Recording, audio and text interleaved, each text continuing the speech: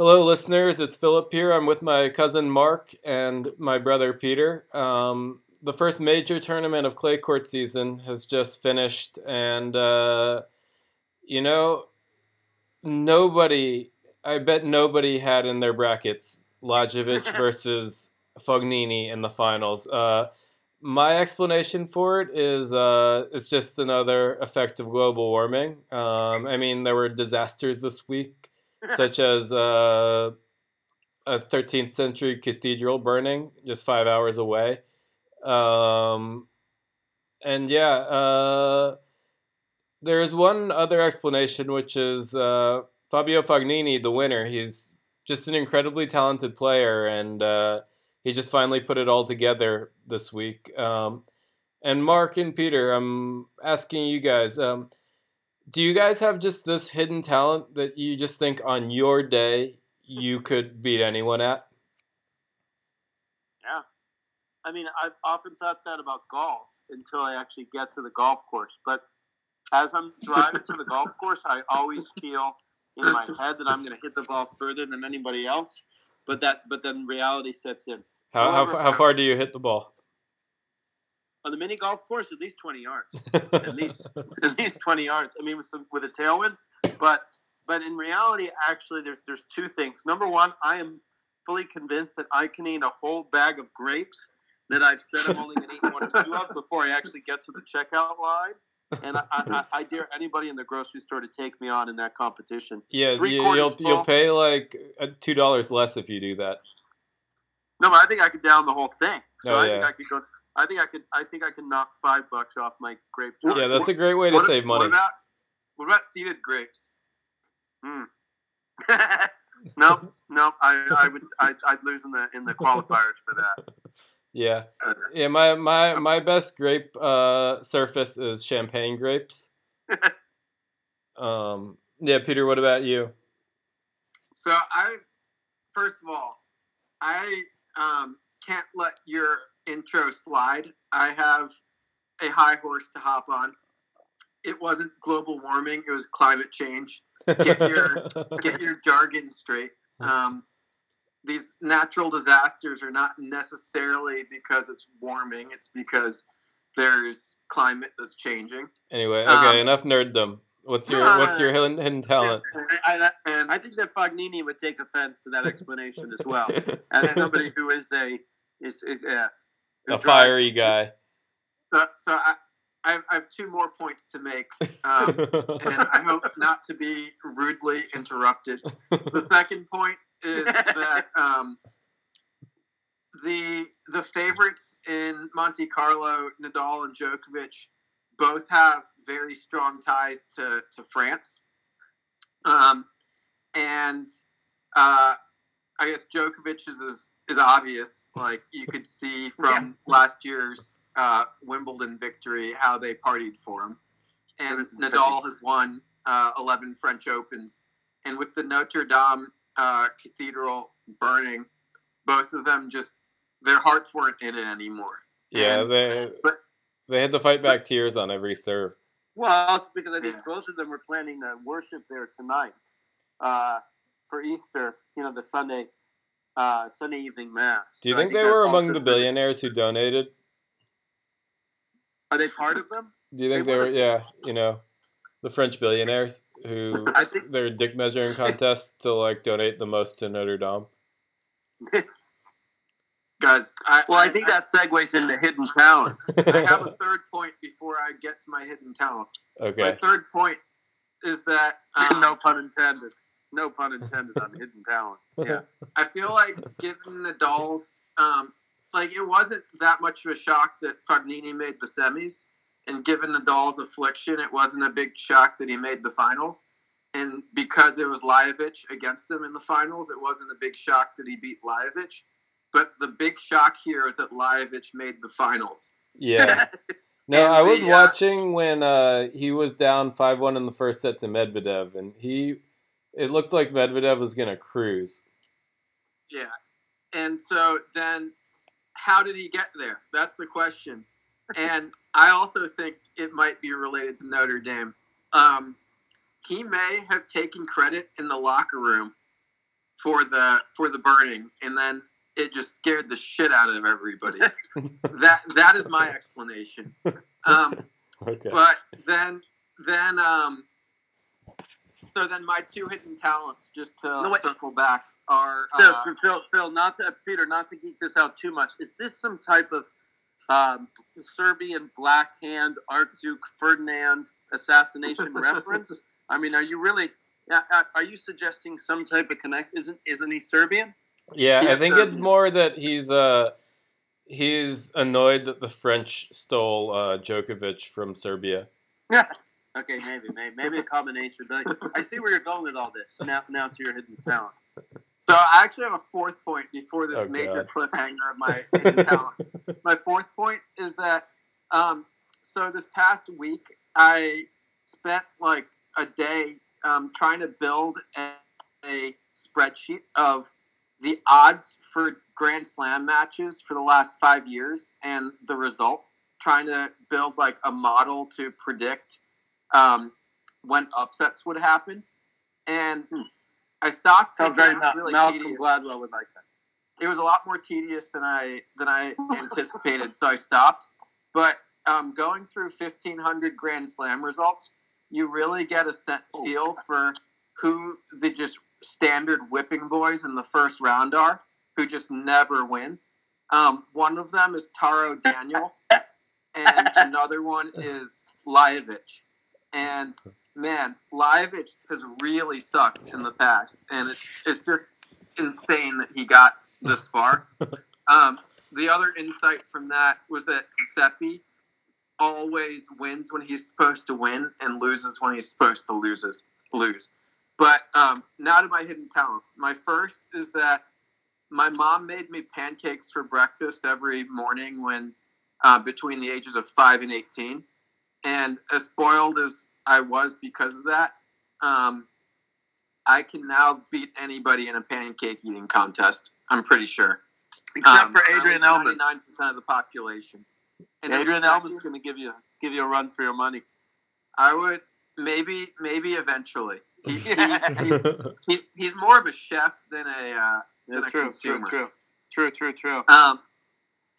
And then my second talent is Tetris. I was just so obsessed between 4 and 11 that I just have the gene now. It's baked into my DNA.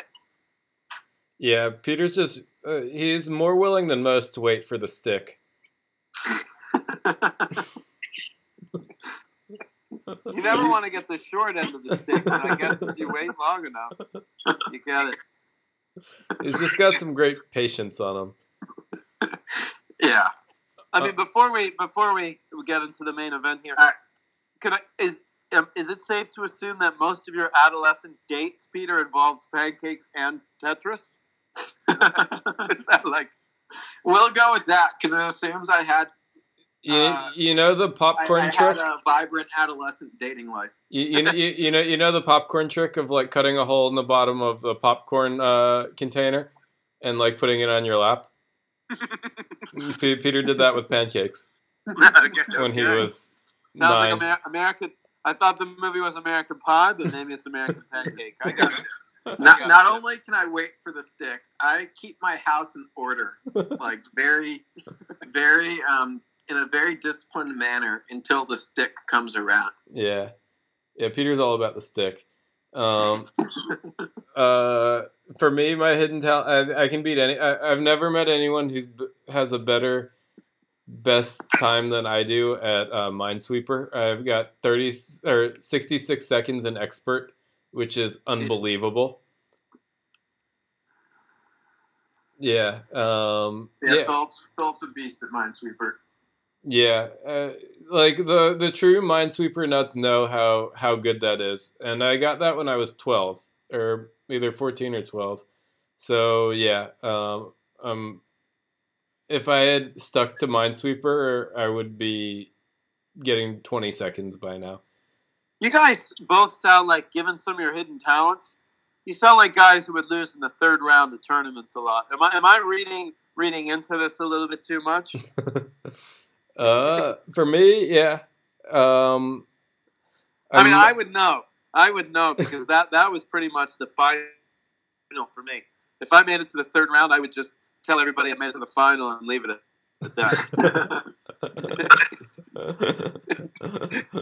Yeah. So speaking of which, do you think either of these players will be a tough out through the rest of the clay court season, or do you think they got their case of the Joko out of their system and they could pretty much hang up their, not that they're tempted to hang up the racket, but for all intents and purposes they probably should. So I think we need to look at precedent first, and before this, the most random Masters 1000 final in the past 5 years was in Paris between Jack Sock and Philip Kojanovic. And they both collapsed after they peaked. And so I feel like there's a non-zero chance that Fognini is the next Jack Sock. Yeah, a major correction event is in order. There will be an ice age. Yes. I think that's solid. That's solid. Yeah. Yeah. So, Peter, what are your thoughts about the rest of the clay court season? Are there any people who have been sort of discovered as serious contenders in the next tournaments, or people who can upset the big boys? Let me just think. I don't think so. I feel like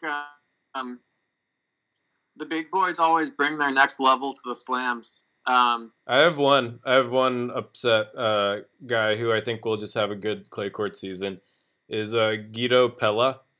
He looked really good in the first set against Nadal. And yeah, he has his game is so similar to Rafa's. Like, he has the loopy forehand and the laser backhand. And yeah, he's a good player. I'd never really seen him play before, but I think his game, he's sort of on, and I think he'll have some good results in the upcoming tournaments. Interesting. He's been around a while, though. I feel like there are a lot of guys who can look good, but then you see their results, and they're very consistent results. And I feel like this just may have been... I'll go on the anti-Guido side, and I hope the Jersey Shorecast doesn't take too much offense to that. But I just feel like this is just his best result ever, and he's not gonna really follow it up.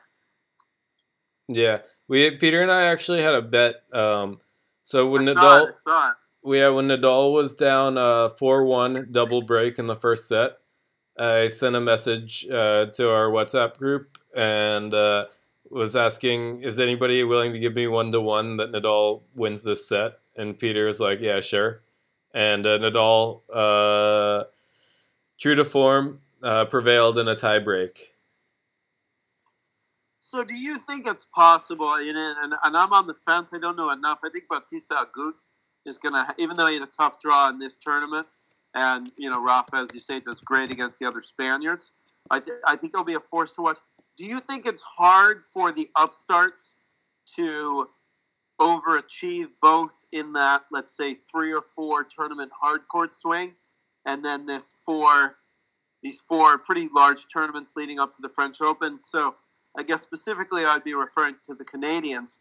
Do you think they have to hit the restart button in terms of their momentum? Do you think that you kind of have to pick a side? Or do you think that there usually is a carryover from the players who do well in Indian Wells and Miami to doing well in these lead-up tournaments to Paris? I think it really depends on playing style. Like, there are certain guys like Isner, like he won Miami last year, but he's just not, his biggest weapon is his serve, which is less of a weapon on clay. But then there are the guys who are multi-surface athletes, like Zverev and Team. They excel on all surfaces, so I think it's just momentum is always good. Yeah, Yeah, it's because the Canadians didn't look. I don't even know if Dennis played in this tournament, but one might have thought that Felix would have taken out Zverev in the first or second round whenever they played. I wonder if they still feel like hot players, or there's kind of because you switch serves. I wonder if they're starting. I don't want to say starting from scratch because their rankings are higher, but in terms of being feared players in the draw, they wouldn't have that same presence that they had. I actually I watched this Felix. I watched both matches Felix played. He had a really good opening round match against I forget the Argentine. I forget which Argentine, but Del Bonus or something, or one of the others. No, it wasn't Del Bonus. It was like a hard fighting Argentine. I forget who, but Felix won. And it was in spite of the fact that he just double faulted at like the worst possible times. And that's really the virus plaguing his game. Like he was up 5. He was serving for the set twice against Isner in Miami in the semifinals, and he double faulted just inexplicably. And it's not just like an isolated instance. Like he's been doing this throughout his basically the entire season.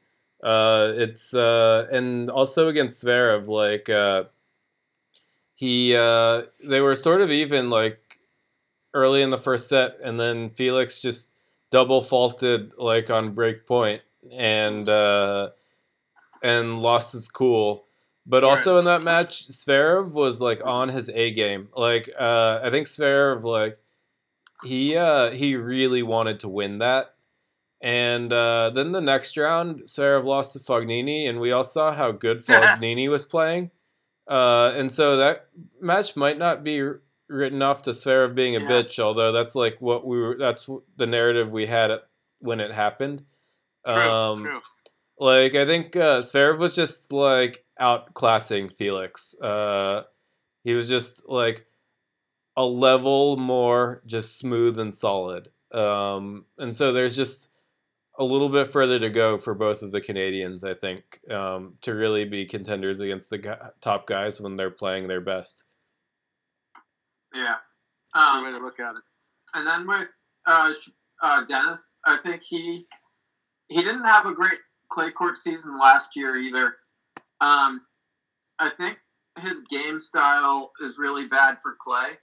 It's not because he's slow, it's because he's so inconsistent. And points can last like 20 shots, and he's just going to like hit an error. But he also, I feel like clay is also starting to benefit the player who can actually hit through the court.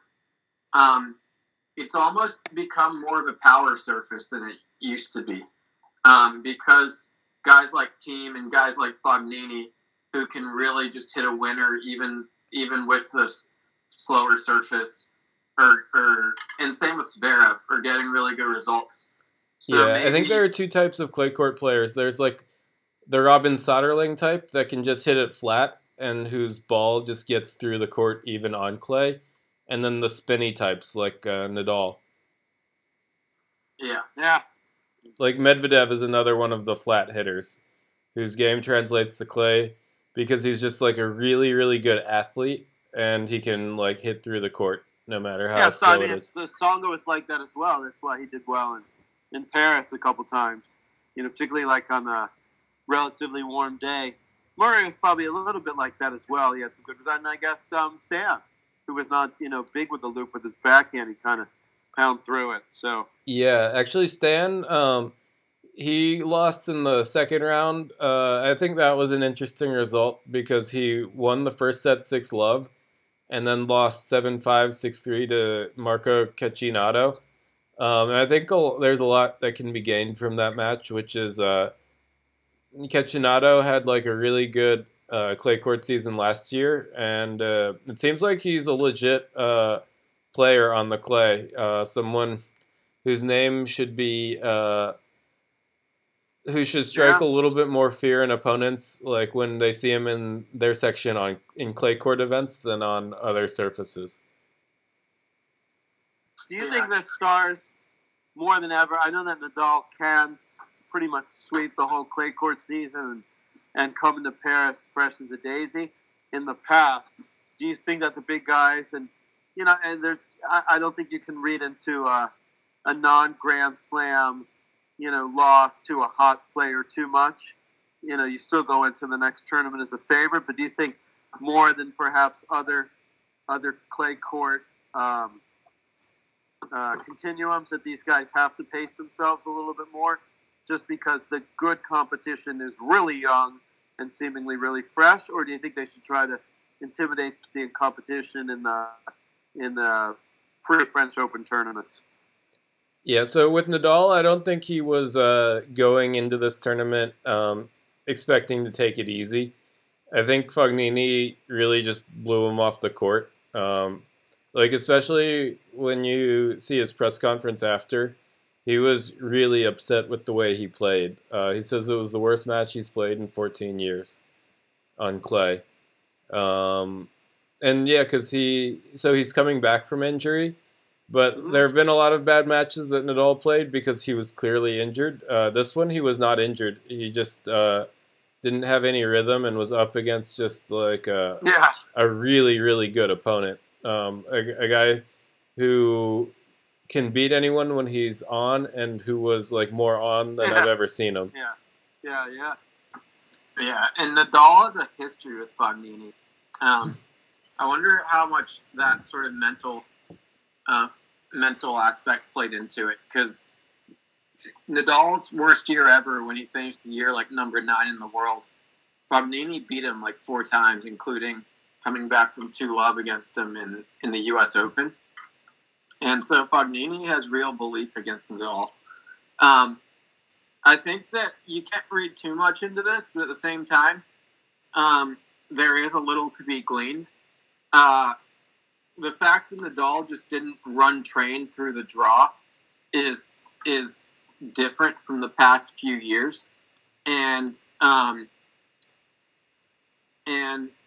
I think one of the things it might sort of show is that this year might not be like the previous years where Nadal just crushes through the French Open without losing a set.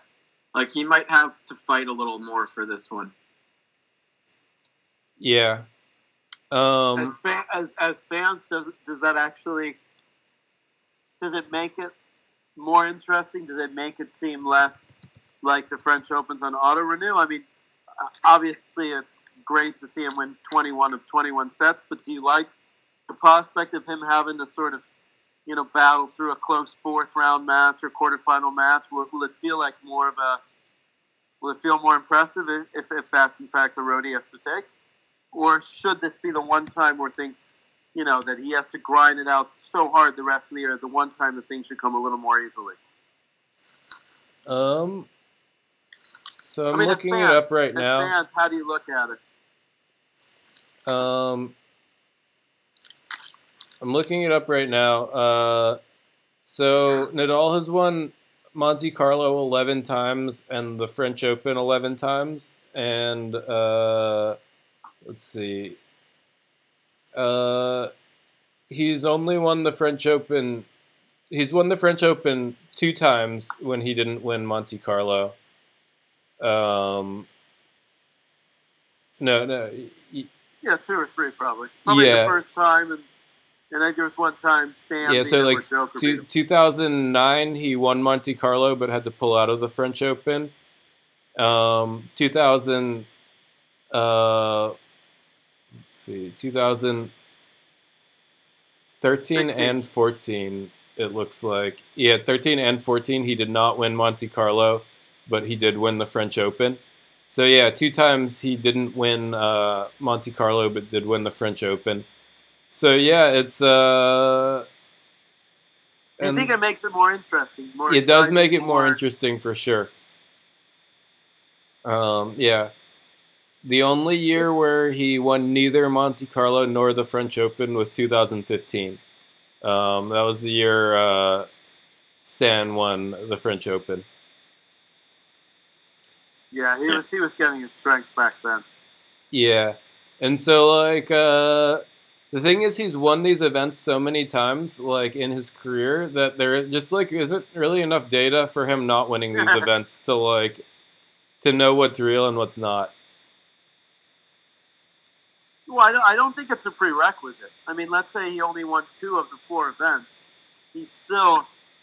I don't know how you guys see it. To me, he would still be the heavy favorite. I mean, let's say he won Rome and he wins Barcelona and he loses wherever and in Madrid. I would still think there's nobody who would step on court saying that they would have the edge against Nadal in Paris. So in this case, I mean, I've always seen these tournaments as glorified warm-up, and so he just, maybe he can, he'll have a little more gas in the tank when he gets to Rome. But it's probably good for him. It probably makes him I guess that would be my next question. Are there any adjustments that you feel like are necessary, or because the blueprint works 99% of the time on clay, don't adjust anything? I think like he just wasn't on. Like he was just making a lot of errors on balls that he usually makes that he was just missing. Yeah, I think it's just playing more matches. Yeah, it's gonna be interesting. Because he was not on top of his game. And one thing that the clay court events do for him is they really just give him a nice little ranking cushion, so that if he gets 4,000 points on clay, it's just like he's never going to be out of the top 4. But if he in the world where he doesn't win any clay court events, like except for Roland Garros, maybe. That's a scary world, and it could happen this year because Madrid, it's faster. It's very close to hard court, just the way it plays. Rome, I mean, he's won the event a few times, but the last few years he hasn't. And he won last year. Oh yeah, he won last year. But he lost prior. Basically, Monte Carlo and Barcelona. It'll be really interesting if he doesn't win Barcelona. Then it's gonna be time to think a little bit more. Yeah, so let's talk. Maybe let's talk a little Barcelona. What's the draw looking like there? Novak is not in the draw. It's Rafa and Zverev are the 1 and 2 seeds. And I'm bringing up the draw right now. Novak's not playing this year. I think he did play last year, but maybe he was just using it to get an extra match in. I don't remember if he played last year. Yeah, I thought he did. I thought he just kept losing last year, and then he kind of got some mojo in Rome. Yeah.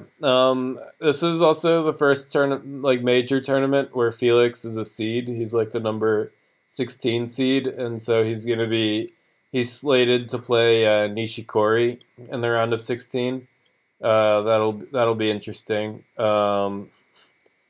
Nadal, he has like a pretty easy draw until the quarters. Like the seed in his section is Puy, but then the quarterfinal would be a potential Tsitsipas match, and then the semis team is in his half.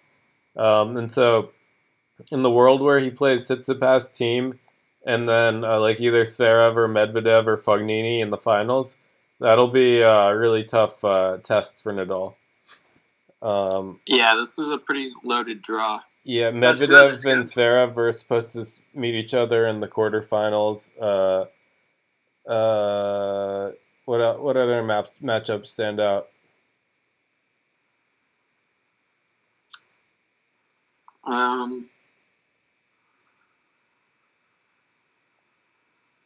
No, but it seems like a pretty a top 10 heavy draw. I mean, if there's 4 or 5 players in the top 10 playing, it's not. I always thought Barcelona was like the ugly stepchild of the clay court run, but it seems like it's not. Yeah. Anymore. Yeah, it's just there's so many Masters 1000s per capita in the clay court season. Like there are 6 weeks of clay court, or 7 weeks, and there's 1 Grand Slam and 3 Masters 1000s. So it's like these 500 and below events are just you have to really just love the dirt to play them. Yeah. One thing that's interesting is Kyrgios isn't playing any of these tournaments, or hasn't so far, which is sort of inexcusable because his ranking isn't high enough to just like take Well, weeks off. He hurt his knee training for Houston. I mean, I think he pulled out of Houston. I guess you kind of have to decide: do you want to front end it or back end it? I mean, with Madrid and Rome still part of the menu, I can understand why some of the players. I would understand even if the Top Guns took off the first two and just said, I'm going to play maybe something a small one in Germany and then Madrid. That two big warm up tournaments before a major is still a lot of tennis. So I'm not saying in Kyrgios' case, but in other cases, if some of them did take both of the first two off, I would understand. It's a lot. I mean, like you said, that's 3 Masters 1000s before the French. That's a lot. And then, unsurprisingly, it seems like Richard Gasquet is back ending it. Entirely. But yeah, I agree with what you're saying. Actually, like for the non-clay court specialists, like Federer is probably just going to do Rome and Roland Garros, and yeah, I haven't seen Isner's name in any of these draws. Do you think that any of them do a little bit? I mean, like, you kind of have to say, all right, the second that the French Open ends, you hit the grass. Do you think it's conceivable that Fed is training a little bit on grass and maybe Joker hits the grass for a week before he gets back into clay? I mean, given that both of them would have even higher expectations, do you think it's conceivable that the Isners, the Andersons, the Raniches, maybe even Joker this week and Fed do a little training on the grass? I have no idea. But do you think it makes sense? I think maybe all of those guys except Djokovic, because Djokovic has a real shot at Roland Garros playing on clay. Yeah, I think Novak wants to win his second French Open. He'd be the only one of Rafa, like the big three, to have the double career Grand Slam if he did that. That would be pretty scary. Yeah, I think Fed is going to play Madrid. That's because I think I remember when he was setting his schedule. I think Madrid was in it. I think because it plays fast. Yeah. I don't know about the altitude, but I think it's a tournament that he likes the speed at which it plays. So I think that's the first, and then maybe he'll stick a match or two in Rome. Yeah, Madrid is the clay event that Nadal has won the fewest times because it just plays faster. So who do you think who should be worried? So as an example, I would say not that we expected him to win Grand Slams, but he probably thought at least he'd maintain his spot in the top 8. Cilic hasn't looked particularly good so far. Anderson's been okay. Who besides maybe Cilic and Tsitsipas didn't do great, and I don't think he did great in Miami nor in Monte Carlo. Are there players like those two, maybe even not including those two, that you think really need to step it up so they don't lose their foothold in the higher echelon? Yeah, Cilic was the one I had pinpointed, and then there's also, I guess, Del Potro, who's been injured for like 6 months now, and I think Anderson's gonna drop a lot once his Wimbledon finalist points go off.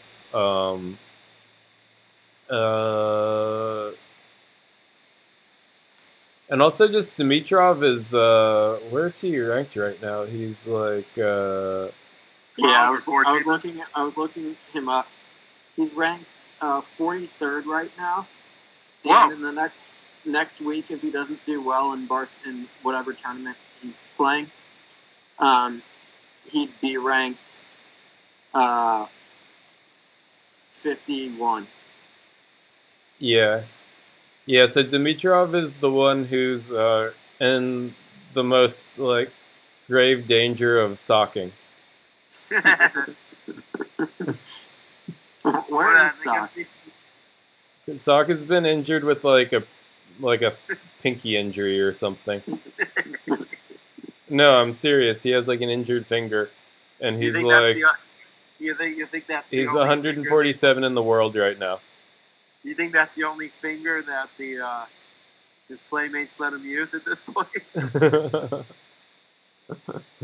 Wow. Sorry. Yeah. I think.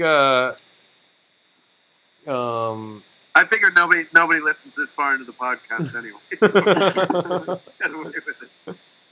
I think it's his opponents that are doing the fingering.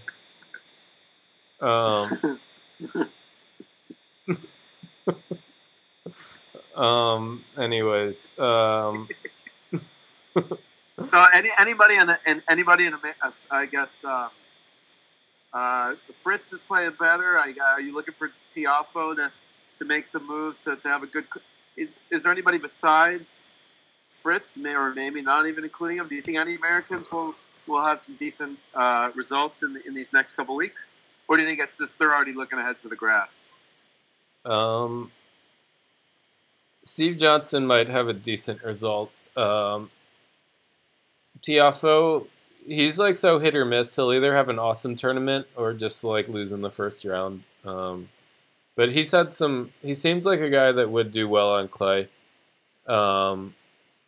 He's also, other than Isner, yeah, probably won't. So yeah, I think it's just Fritz and Tiafo. So who are your dark horses in Barcelona? I know that Peter picked Fognini and you picked and Phil picked the Serb to make the final. So you guys, between the two of you, like twins should, your predictions were spot on. You think your hot, improbable picking hand will continue this week? And if so, who are your dark horses? Ooh. I'm gonna go with my boy Guido Pella to get to the quarterfinals. He'll play. He's got sort of a chill draw. He plays Sousa, then Kachanov, then Carreño Busta, and then Team. So it's like not as bad as playing Nadal second round.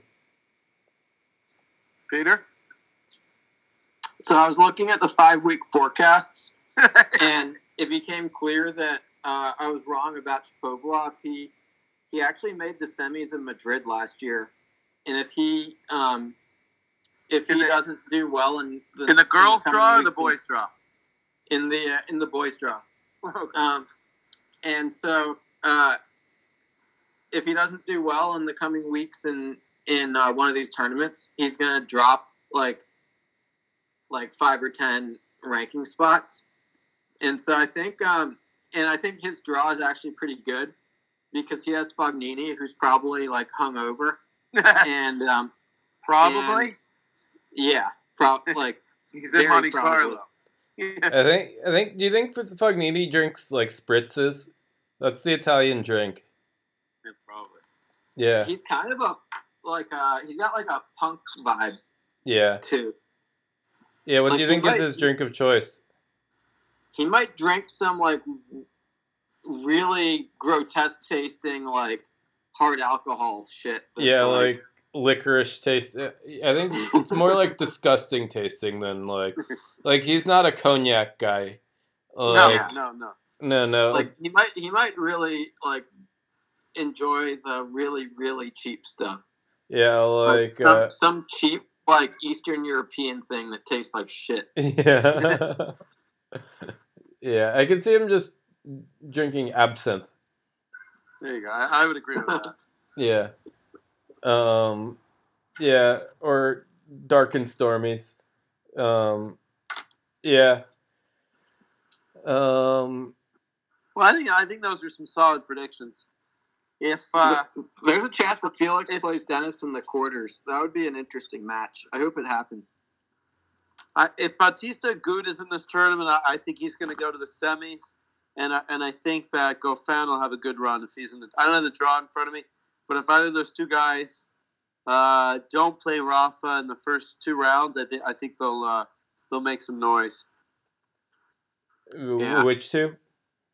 I think Goffin and Bautista Agut will make some noise in this draw. Okay. Bautista Agut isn't in it. So Goffin, yeah, he's good on clay. But he has a tough one because he has Tsitsipas in the round of 16 and then Rafa in the quarters. No, I think I'll make the quarters. But to me, that would be a good result. Yeah. Yeah. I'm calling an upset in the round of 16. I think, Dimitrov has a really good chance of dropping far in the rankings. Yeah, that Dimitrov Zverev clash, because Zverev needs to has a lot of points to defend on clay as well, so he's not just gonna bend over. Well, I mean, for Dimitrov maybe. well, and is Medvedev in the draw? Medvedev is slated to face the winner of Zverev versus Dimitrov. Yeah, Medvedev has very few points to defend. There is if he does very well in one of the next two tournaments, he could be top 10 by Roland Garros. Yeah. Or after Roland Garros. He deserves it. He deserves it. He can play. I mean, the big guns can take him 3 out of 5 because they wear him out after a couple sets. But 2 out of 3, he'll be as tough as just like Kachanov. Those guys, if they're on, they're as tough as anybody in 2 out of 3. Just because I don't think it gives the stars enough time to fully get in their head and to sort of switch gears. So if they can get up 6-4, 3-1, even if things get tense, they've got enough of a lead. But 3 out of 5, I think that's the great, that's the great margin that the stars take advantage of. Yeah. It'll be interesting to see. I guess one thing we were discussing earlier is that all these random winners in Masters 1000 seem just sort of the precursor to a new era in tennis. And it'll be interesting to see if one of these young guys can knock off a big three player in a Grand Slam. That'll really be the next phase of everything. Like if Medvedev can beat Djokovic in Roland Garros, that'll make a much louder statement than him beating him in Monte Carlo. Yeah. No, I think you're right. I think it's one thing that's notable is that Djokovic has had 3 bad Masters 1000s in a row. And you wonder if he's just saving it for the slams now. Because you watch him play, and he's not aggressive at all in the Masters 1000s. At least he hasn't been recently. He's just trying to be a backboard and kind of play relaxed. And he's kind of like a shell of himself. But I think it's more of a rope-a-dope in a way. And he's just fine when he needs to be. And same with Nadal and actually not as much Nadal, but same with Federer, who actually maybe not. I feel like with Federer, every tournament he plays, he tries. He just doesn't play that many tournaments. Yeah, he got to the finals of Indian Wells and then won Miami. Yeah, but to him but he knew that there was he was going to hit the pause button for a month and a half. So if you don't max those, I think they know when they have to max out. I don't think they're fully showing their hands. I think that maybe sometimes they sense they're going to play these same players again. I feel like Nadal did that with Team last year in Madrid. They sense that they're going to get these guys again in the quarters, semis, or finals, and they don't want to show them all their cards. And so they kind of want to. I think you said it well. I think it's a lot of rope-a-doping and they're not sandbagging it, but they're just luring these people into thinking they really have a chance when deep in their hearts they know that they don't. So I think that they know where their bread is buttered at this point. So I think there's some of that, but I also think to a certain extent it's they're very protective of their bodies. Yeah. Yeah. Cool. Do you guys have anything more to add? No, I'm excited for Barcelona this week, though. I think the draw is playing out a lot more competitively than I would have thought. So I think, let's treat it pretty much as if it's not Monte Carlo, it's something close. So it's like it feels like almost a Masters 750. So it should be some good tennis. Yeah, it's one of those like Queens. Like Queens is another stacked 500-point tournament. Yeah, it's just because clay court season isn't that long, and same with grass court season. Queens and Hal, they're just like stacked draws. Yeah.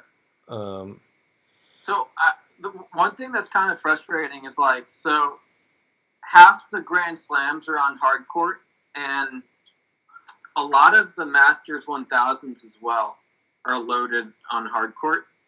How many of them? Like 6 out of 9? Because there's no grass court Masters 1000, right? No. No, but there's 2 indoors. So it's going to be 4, 3, and 2. Okay. Yeah, 4, 3, and 2. Yeah. I think it would be more fun if they evened it out a little more with like, all right, so the majors are on hard court, but more of the Masters 1000s are on clay and grass, and they're sort of spread out throughout the year. Yeah, it was my theory that they should do they should alternate years for hard clay and grass for the Australian Open, and like the tune-ups for it. Yeah. Well, let's table that thought. Maybe we can come up with a better system. Maybe at least do 4, 4, 3, 3, and 2, or at least maybe 4. Yeah, 3 hard or 4 hard. Yeah, it seemed like at least 3, 3, 3 hard, 3 clay. 1 or 2 grass and 1 or 2 indoors. I mean, at least Queen's Club should be a Masters 1000, I think. Yeah. Yeah. Cool. Well, to our loyal listeners, thanks for making it this far. We know that of the 10 million people who download this, only around 7 million finish. So it's congratulations. It's like HQ. Yeah. We get our traffic in the beginning. Yeah. So you should just, if nothing else, pat yourself on the back. And we'll be back soon.